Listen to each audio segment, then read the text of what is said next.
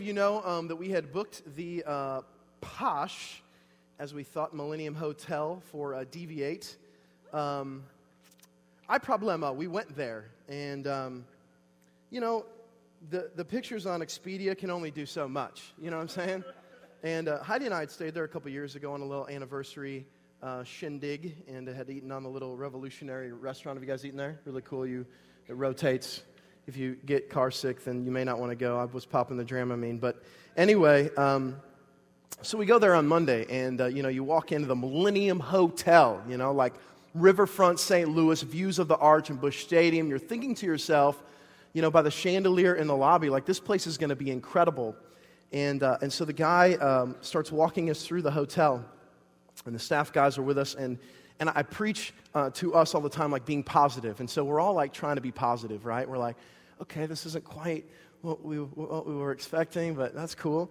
And then he takes us to the room, and we walk in this room, and I don't know how many of you guys have ever been in a locker room before, but there's a particular in mid football season. I play football. In the mid football season, there was this smell, this aroma that came from a locker room. It was the combination of wet towel and dirty boys. That combination is not great. But we walked in and we smelled that, and I was like, oh, and by the way, this is the room that he's showing us, right?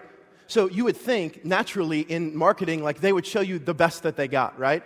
So he's like, well, here's one of our suites. I'm like, there ain't nothing sweet about this at all except the stench, So anyway, he's like, here's our suite. Here's the bed that pops out of the wall. I'm like, how old is this hotel? You know what I'm saying? Like, you have walls, you have beds coming out of the walls. Like, what, And then he shows us where the fridge used to be. Now there's a big gaping hole where you can see through the wall. And again, we're all trying to be positive. We're like, all right, we can make this work, right? Like, this will be fine. And all this to say, I had this overwhelming sense after I left that I wasn't selling out like that. You know what I mean? Like, I wanted to do this college conference. I wanted to do everything with excellence. And 1-800-THE-MILLENNIUM was not excellent. And this isn't helping their business tonight, I do recognize.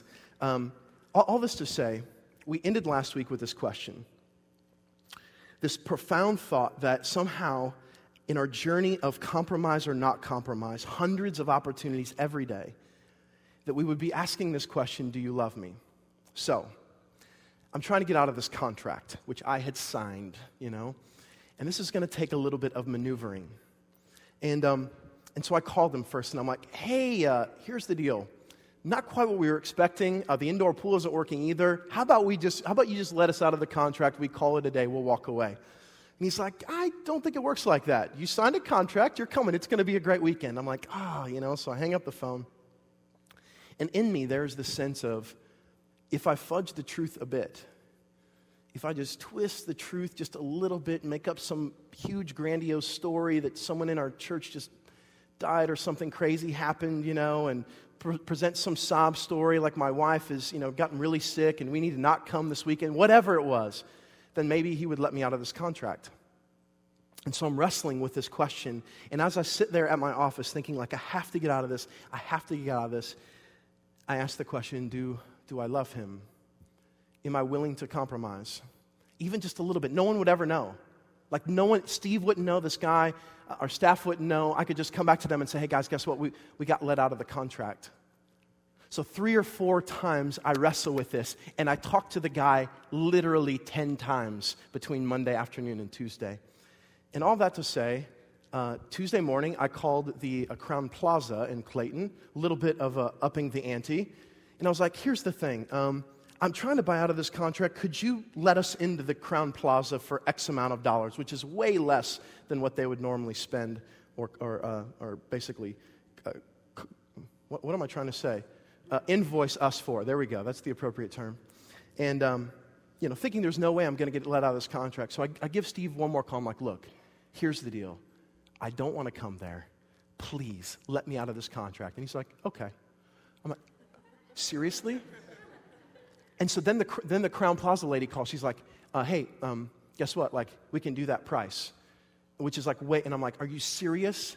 And then we went there today. This place is straight baller. I mean, every room has wood floors, where we're going to be at for the conference space is like, just awesome. It's great. The stained glass windows, everything. There's like a cross that drops down in the middle of the room, That was fudging the truth there. No compromise. Sorry. But anyway, all that to say, if there's any of you that still are desiring to go to Deviate, you're college aged, we have a few spots. Like I can always make more, right? So if you're interested, come and talk to me afterwards because we would love to have you come. It's going to be an incredible weekend. There's, I think, like 43 of us now, 43 students plus the leaders going, a huge group. We're really excited. We'd love to have you. But that's where we ended last week. But I want to get us up to how we got there. And how we got there goes like this. First slide. We've met two characters. The first is Nebuchadnezzar. Now, Nebuchadnezzar is a very strong ruler. And he becomes a strong ruler because his father is dying. And so his father hands the reins to Nebuchadnezzar. Next slide. Nebuchadnezzar is from this area of the world called Babylon. And his father was on this huge world conquest to take it all over. And so Nebuchadnezzar continues in that journey. He conquers the Assyrians, he smokes the Egyptians, and then he heads to Jerusalem. Nebuchadnezzar, though, worships, next slide, a lowercase god. The scripture has it lowercase, and this god's name is Marduk, or in other circles, Marduk. Now, Marduk is the overarching Babylonian god, but in Babylon, there are gods for everything. There are gods for vegetation and the sky and water, and anything you can think of, there is a god. What we've learned so far about Nebuchadnezzar is this, next slide. He constantly is asking the question, how can I build my kingdom? That's what's driving Nebuchadnezzar. One side of the coin. The next person we've met is a man by the name of Daniel. Daniel is somewhere when we met him between 15 and 17 or so, and he's from an area of the world called Judah. Judah was one of the 12 tribes of Israel. It's after Israel was divided into two kingdoms. Judah was the southern kingdom, and that's where Daniel is from. Daniel worships, on the other hand, next slide, an uppercase God, Yahweh, the God that we talk about and preach here, who's sent his son Jesus. So Daniel comes from a completely different perspective, and Daniel is asking the question always, how can I love God? So you have one dictator, tyrant, who says, how can I build my kingdom? He worships a lowercase God. And then you have Daniel, who is a wee little lad. And the constant question he's asking, even in the face of an emperor, is how can I love God? Now, last week what happened is Nebuchadnezzar deports 50 to 75 of these Jews. And he says, here's what I want you to do. I'm going to try to brainwash you with all kinds of things. And last week, we saw Daniel stand. Daniel said, I'm not eating that. You want me to eat from your table, but that goes against the scripture. I'm not defiling myself. And so he talks to one of the chief's assistants and says, look, you give me vegetables and my boys vegetables, my friends, and we'll see who's stronger. You guys know the story. 10 days go by. What happens? They come out, and Daniel and his three friends look better to the eye than the others. And so they change the entire diet of all of them to vegetables, and 3 years later worth of training, Daniel is this gifted individual. He loves God. He's obsessed with his God. And at every point so far that we've seen that Daniel has to compromise or not, Daniel keeps answering, I love him. And I know that to obey God is to love God. And so compromise he will not. Now, chapter 2. If you like stories and you like drama and you like NYPD Blue, then you're going to love this text tonight. Open your Bible to Daniel chapter 2. Is NYPD Blue still on the scene? Okay, good to know. All of you love NYPD Blue. The page number is on the screen. Daniel chapter 2. We're going to be teaching all of 16 verses tonight. One of my favorite sections here in this whole book of Daniel. Are you ready to go, my friends? Here we go, verse 1. In the second year of the reign of Nebuchadnezzar, already we have some problems. Why? How many years has Daniel been trained? 3. And what year do we begin this whole journey? 605 BC, which was what? The first year of the reign of Nebuchadnezzar. So what's happening here? Is this during the training? Are we now backtracking? I've already mentioned to you that there's two different calendar systems that we're working with here. The Jewish calendar system and the Babylonian calendar system. The Babylonian calendar system does not count the first year as a year of rain. They also count partial calendar years. Okay, you're like, who cares? Here's the point. This is after the training, okay? They've been trained. Now this is probably 603 BC. 3 years worth of training in the second year of the reign of Nebuchadnezzar. Nebuchadnezzar had dreams. His spirit was troubled and his sleep left him. How many of you guys have reoccurring dreams, right? How many of you guys have ever had the dream where like you're falling from the building and then you like pop up, you wake up, right? Because you're, right? Dreams are such a powerful thing in us. It's crazy. Like we'll wake up like sweating sometimes for these, freaked out from these dreams, joyed at times from these dreams. Like we dreamed we won the lottery or like these, whatever, these crazy things. And then we'll wake up and then somehow we can't remember them. They hold some power in our culture, but nowhere near the power in the East Orient. In this area of the world, dreams, and particularly with kings, held tremendous value. When a king especially had a dream, I mean, it was huge. And what do we see here? He didn't just have a dream. He had what? Dreams, okay, plural. He had many. And the scripture says they were troubling him. His spirit was troubled. He was wrestling. These were dreams that scared him, that gave him great fear and trepidation. Have you ever had one of those, right? A dream where you woke up and you were shaking because it felt so incredibly real. You can picture yourself then as Nebuchadnezzar. He's a very scared king. Verse 2. Then the king commanded that the magicians, the enchanters, the sorcerers, and the Chaldeans be summoned to tell the king his dreams. One of the benefits of being a king, you pay people to interpret dreams, right? And in fact, the whole premise of Chaldean culture, Babylonian culture, is magic, sorcery, witchcraft. All of this is a piece of the culture. So what does he do? I'm having bad dreams? No problem. I pay these people to interpret dreams. So he summons them, and they gather. And I want to say one more note. Listen, they were so into dreams in Babylon that they had dream manuals. Now let me explain. When someone would have a dream, they would take note of it, and then they would map out the rest of their life. And they would write all of this down, just like this, right? They would write all of it down.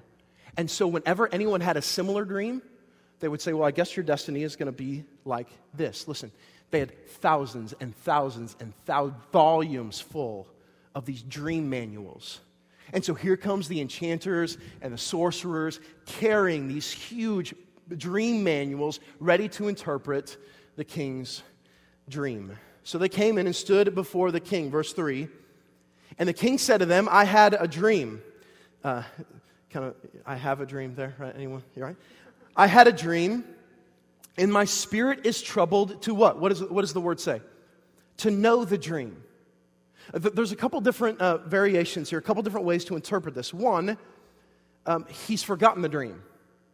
And so he wants to even know what he dreamed. He knows that it caused trouble in him, that it troubled him, that it provoked his spirit, and now he wants to know it. That's one possible interpretation.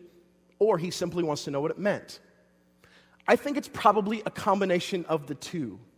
Have you ever had a dream and you've been describing it to someone else, and you're like going through it, and then you get halfway through and you're like, I don't even know. I know I was in 7-Eleven wearing a clown costume with the Rams, head, a mascot head on me, but I'm not sure what happened. Like, you get in, like, telling the dream, and then you just forget, right? So I think it's a combination of the both. I think he desires interpretation of the dream, but I also think he probably forgot some of the details. But he knows this, that it vexed him, that there was great angst in him, that when he had these dreams, it scared him because they spoke of his future. And so he wants them to tell the interpretation of it. Verse 4. Then the Chaldeans said to the king in Aramaic. Now this is interesting. Crazy interesting. Check this out. The Old Testament is written in what? Anyone? Hebrew. Except in 3 sections. 3 sections in the Old Testament, there's a little bit of a switch to Aramaic. This is the longest section in the Old Testament that is written in Aramaic. So from chapter 2, verse 4 here, all the way to chapter 7, verse 28, it's not written in Hebrew, but written in in Aramaic, you're like, so who cares? It's a beautiful language. It's kind of like, I think we have some French students here. It's kind of Frenchish, right? Hebrew has a little bit of, like a little bit of, like a little bit of a little bit of something there to it, right? And Greek is very like rigid, but Aramaic like is beautiful. It's almost romantic, right? It just kind of flows. I'll show you, it's not a romantic word, but I'll show you one later and you'll get it. It's actually a very troubling word. Then the Chaldean said to the king in Aramaic, O king, live forever. Tell your servants the dream, and we will show you the interpretation. Here's their philosophy. You tell us the dream, we'll make up whatever we want because we're the guys that get paid to do it. It's like a magic 8-ball, right? I mean, they're sitting there and they're like, all right, will I have, and the magic 8-ball turns, okay, here you go, king. Interpreters of dreams are in a great spot because dreams are crazy.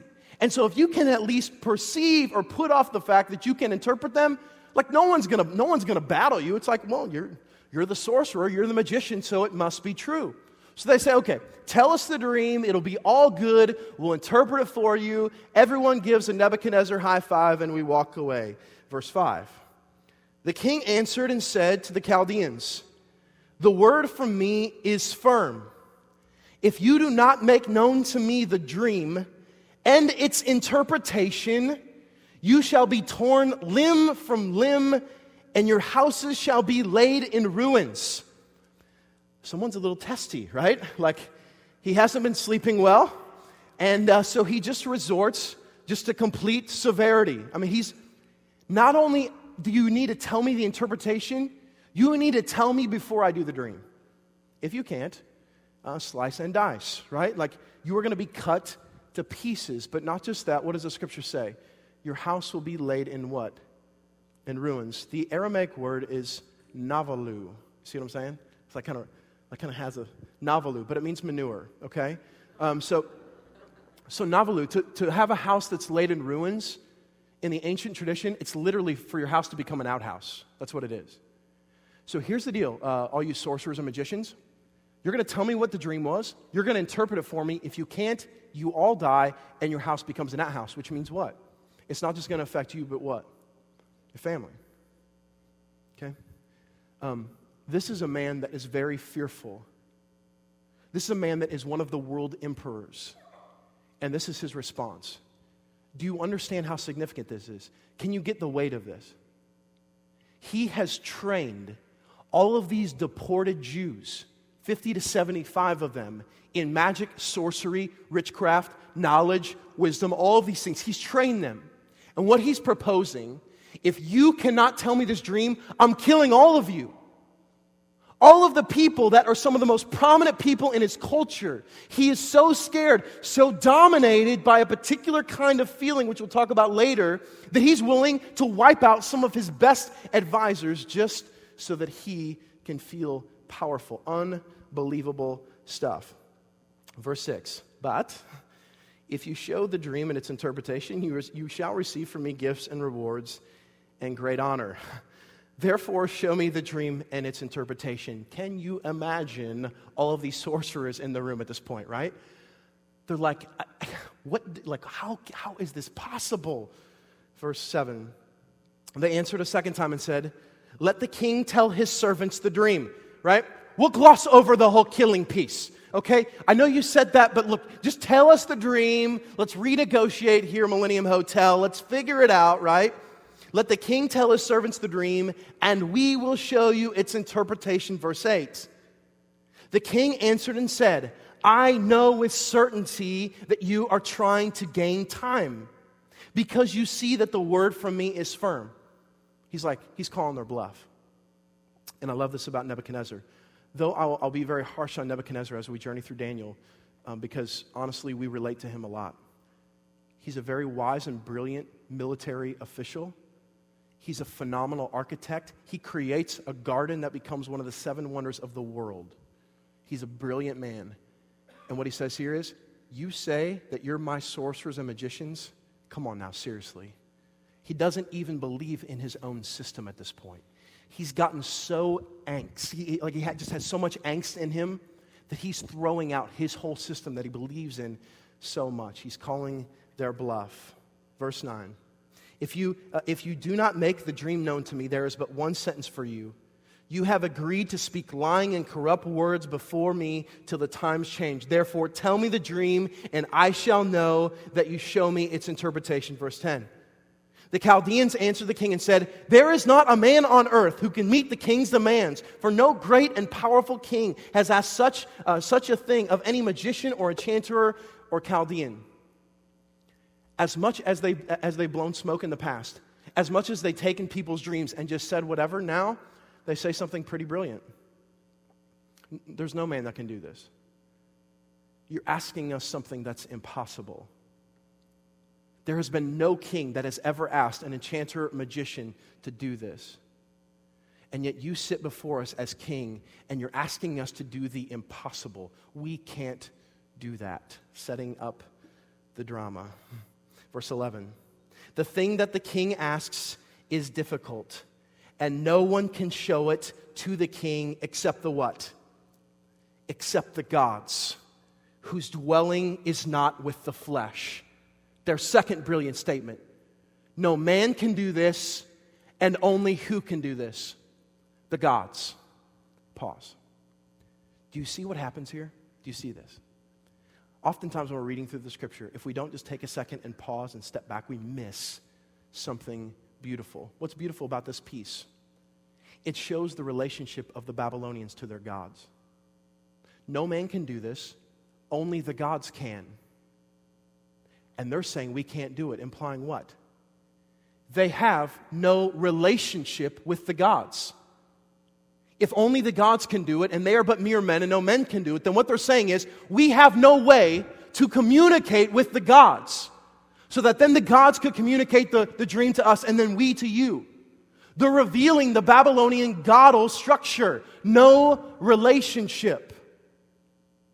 Doesn't it just give you such hope to have relationship with not the lowercase God, but the true uppercase God in the universe? You can know that God, can speak with that God, can have intimate relationship and connection with that God, that all these magicians and sorcerers, though they thought they had this intimate thing, you through Christ can have it. Beautiful.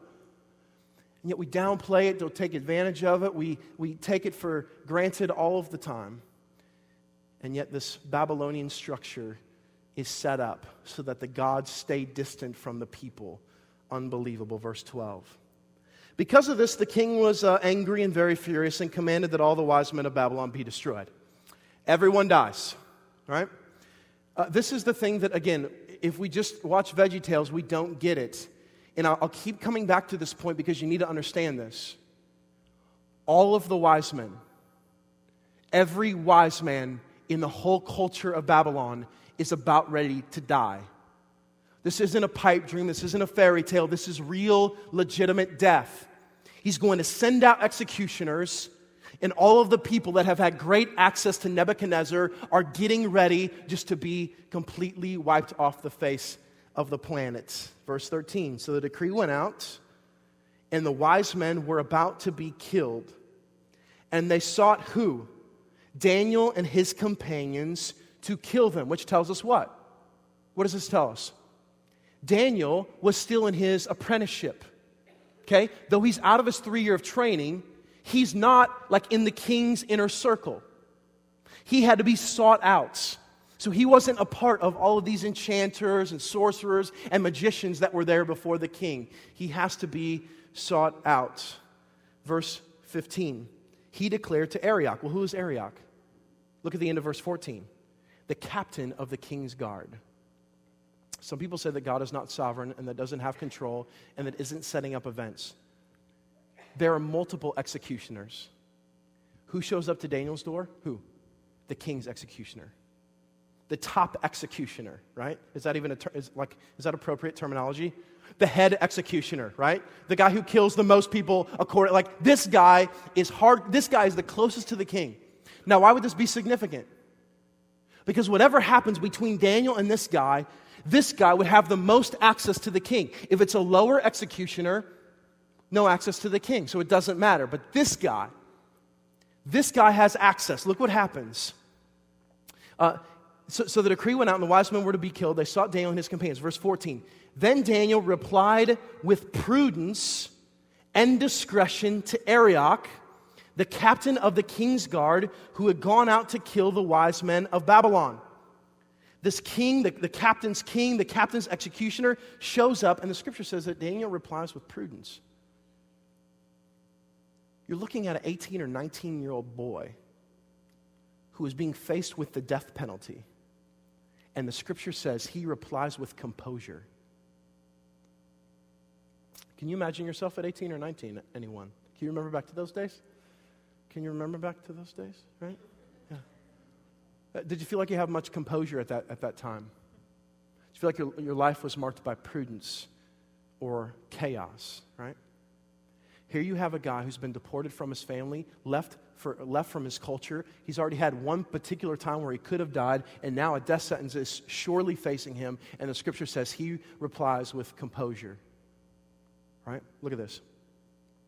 He had gone out to kill the wise men of Babylon, verse 15. He declared to Arioch, the king's captain, why is this decree of the king so urgent? Like why are we hurrying through this? Why is this happening so fast? Then Arioch made the matter known to Daniel. Okay, I don't know what you know about executions. Normally there's no conversation, okay? You die, I'm here to kill you. You stand over here, we'll take care of it, right? Daniel replies with composure, and the scripture says prudence. Then what happens? Arioch tells Daniel what's going on. They sit down and have coffee, right? Like have muffins and crumpets. Is that whatever Babylonian Danish is? They have a conversation. Arioch spills what's happening. Well, Daniel, check this out. I know I'm an executioner, as he sets his sword behind him, right? Here's what happened. The king, he's freaking out. He had this dream. All of this stuff is happening. I'm here. I'm supposed to kill all these people. How you doing today, Daniel? Is everything? I mean, they're talking. He's making the matter known to him. God has provided again much favor for Daniel. Verse 16. And Daniel went in and requested the king. Pause. Apparently, through this conversation with Arioch, Daniel has got some moments with one of the world emperors. The world emperor has already judged Daniel before, so he may know him. There may be some kind of background of relationship here. But he goes into the king, and look at this.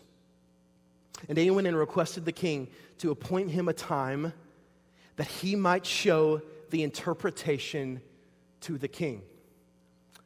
So Daniel's approach, and some may say he's got nothing to lose, right? That's one theory. He's got nothing to lose. Hey, Arioch, be buddy-buddy with me. Don't kill me now. I can interpret this dream. Trust me, promise, right? So some could say he has nothing to lose. I believe there's something different, though, happening in Daniel. There's something deeper. There's a trust, a faith, a composure, where he has the gumption to walk into the king's court and say, you give me a time as an 18 or 19-year-old kid looking at Nebuchadnezzar, all the gold, the throne, everything's there, the incense, right? It's all happening. You give me a time and I'll interpret your dream. Now, we know by the next verse, and that's where we'll begin next week, that he gets his time. What happens next week, you'll have to wait for next week, but we have much more work to do now. Put up my base slide there if you could. Now, there's something unbelievable that happens in this story, and we have much work to do to get there. There's one man who worships a lowercase god who is one of the world emperors. He starts to have these dreams that gives him great angst. They're bothering him. His spirit's provoked. And what is his initial reaction? His initial reaction is complete insecurity. The king of the modern world acts like a little boy who's lost his new Christmas toy. I mean, this guy he's acting irrational. He's killing all of some of his best advisors. He is just completely acting out of insecurity. This guy who's wearing gold and silver and all, he has access to all the power of the world, and yet he acts like a little kid who's gone insecure. You see this? So he instantly lashes out. He wastes no time. Bring them all in. You tell me the dream. You tell me the interpretation. If you can't, I'm killing you, potentially your family. Your house will be in ruin. Everything's over. Everything's done. This man is completely insecure. Then you have on the other side of the coin a man who worships an uppercase God, Yahweh. This man has a similar piece of chaos in his life. There's a major point of angst. An executioner has come and said, you will die now. And yet he acts with prudence and composure. And the one who by age is considered immature acts like a noble king. The equation is simple, isn't it? Let's do the equation. You worship a lowercase God. You will, in times of angst and in times of joy, act out of insecurity. Man worships lowercase God, has no security. There's nothing to be secure in. We saw it in the Babylonians who were saying only the gods can do this. They have no relationship with the gods, and so there's no security. Their whole life is like they're a canoe in a hurricane, right? You can picture it. I mean, a canoe in a hurricane stands no chance. It's blown by every wave and every little breeze. It will affect it. So, lowercase God, the worship of it by any man equals no security and causes a life of insecurity. Everything that happens, good or bad, will keep turning inward, causing you to always making sure that everyone is okay in all the relationships. Am I approving of everyone? Is everyone cool? And it causes you just to, in your mind, just to wrestle with, it causes you to do irrational things. Has insecurity ever caused you to do irrational things, my friends? So that's one side of the equation. The other side is tough for us. Man worships an uppercase God, the God, and has security, trust, faith. Enough to say, show me the king, and I believe that God will prevail. Put me in there. I'm 18 or 19 years old, but I believe, I trust. Can we agree the equations seem simple? Lowercase God equals insecurity. Worship of an uppercase God, of our God, of Yahweh, reveals security and trust. He's sovereign. He's in control. He's got it all under His hand. Problem. Why then do so many Christians seem insecure? If the equations are this simple, this black and white, why then are so many people who say they love Jesus, they love God, they follow Christ? Why do they appear so insecure?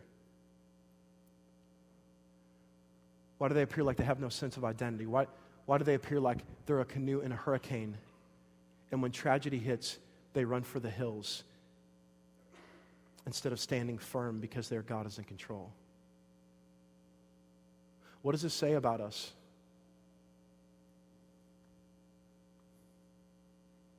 What does it say about us? Are we more like Nebuchadnezzar than we first thought? Are we more like a man who thinks that he knows the God that he worships, and yet in tragedy and in true joy reveals that they don't? Because they act like there's nothing to trust. Because ultimately they're looking inside and you know that you'll fail, and so we get insecure. What does it reveal about us, church? I think for us, there's a huge step that has to be taken back from last week. I told you last week this. There's all these moments that come in our life, compromise or not, compromise or not, compromise or not.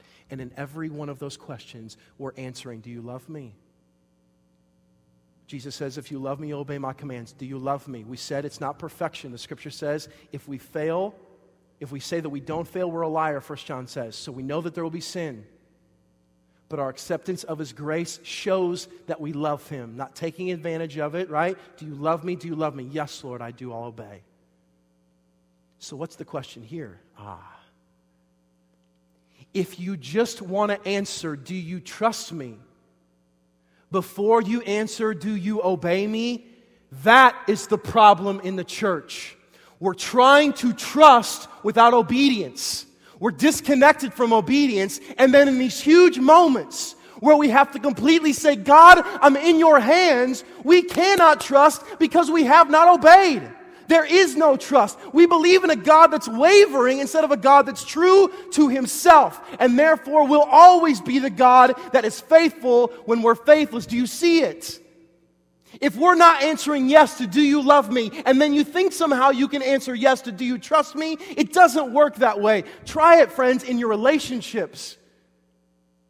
We obey first, and then we trust.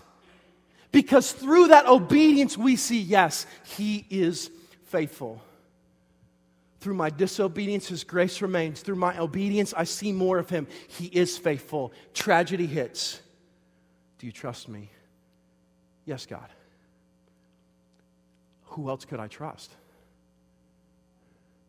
Because when tragedy hit, this person failed me. They didn't know what to say. I didn't know where to turn. I was struggling. I tried this, and I tried this substance, and I tried all of these things, and I didn't know where to go. Do you see, church? I fear that we're more like Nebuchadnezzar than we are Daniel. I fear that we're more gripped by insecurity than we are true trust and faith. And I don't think it's a trust issue. I think it's the question that we asked last week. I think that the more we learn to obey, church, the more we will be blessed to trust. And when He says, do you trust me? Do you trust me? The answer has to be yes. Now, both of these men do something the same. They do a lot different, but they both do one thing the same. Their responses are what? Instantaneous, right? Instantly, at Nebuchadnezzar's dream, he's freaking out.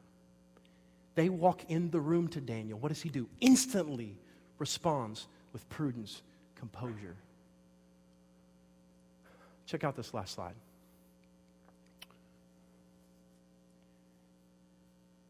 In Psalm 16, verse 4, the psalmist says, "The sorrows of those who run after another god shall multiply."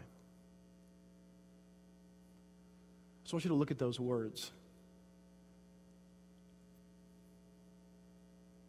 Nebuchadnezzar runs to his insecurity. He runs. Nothing will get in his way. He has to get there. Daniel runs to his God. There's nowhere else to go. He has to get there. Both of these men run. They run to what they know. They run to what they trust. They run to what they can cling on to. But the Scripture gives us this promise. The man who runs to a lowercase God, his sorrows will multiply.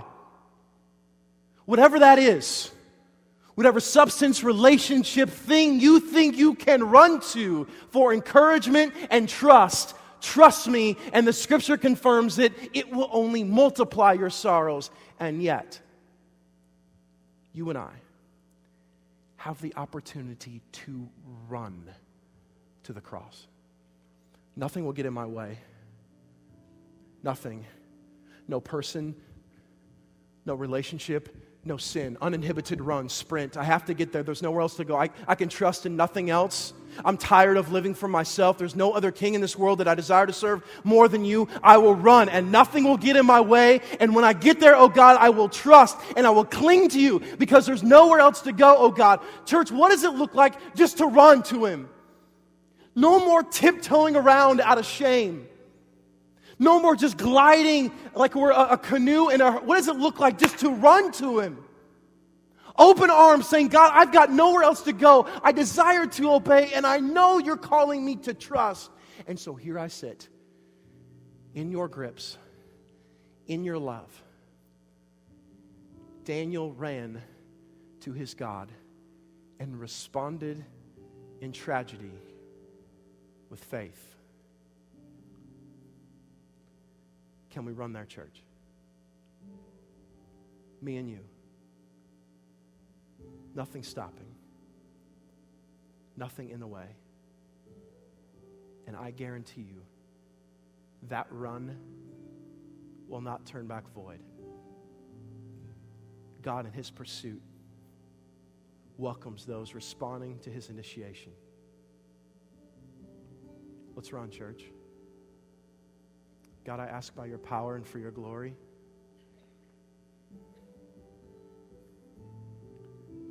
that we would not respond out of a lack of faith or fear or insecurity.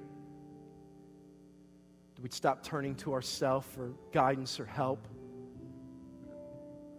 That we would not look to others first, or self-help or some book, but that we would turn to you and run to you, run away from the world, and sit at the foot of your cross, being reminded of your grace that allows us to obey and trust. God, would you stir our hearts tonight to run? God, would you cause an angst in us that just longs, Father, and will not stop until we get to you, oh God. Will you give us that picture tonight?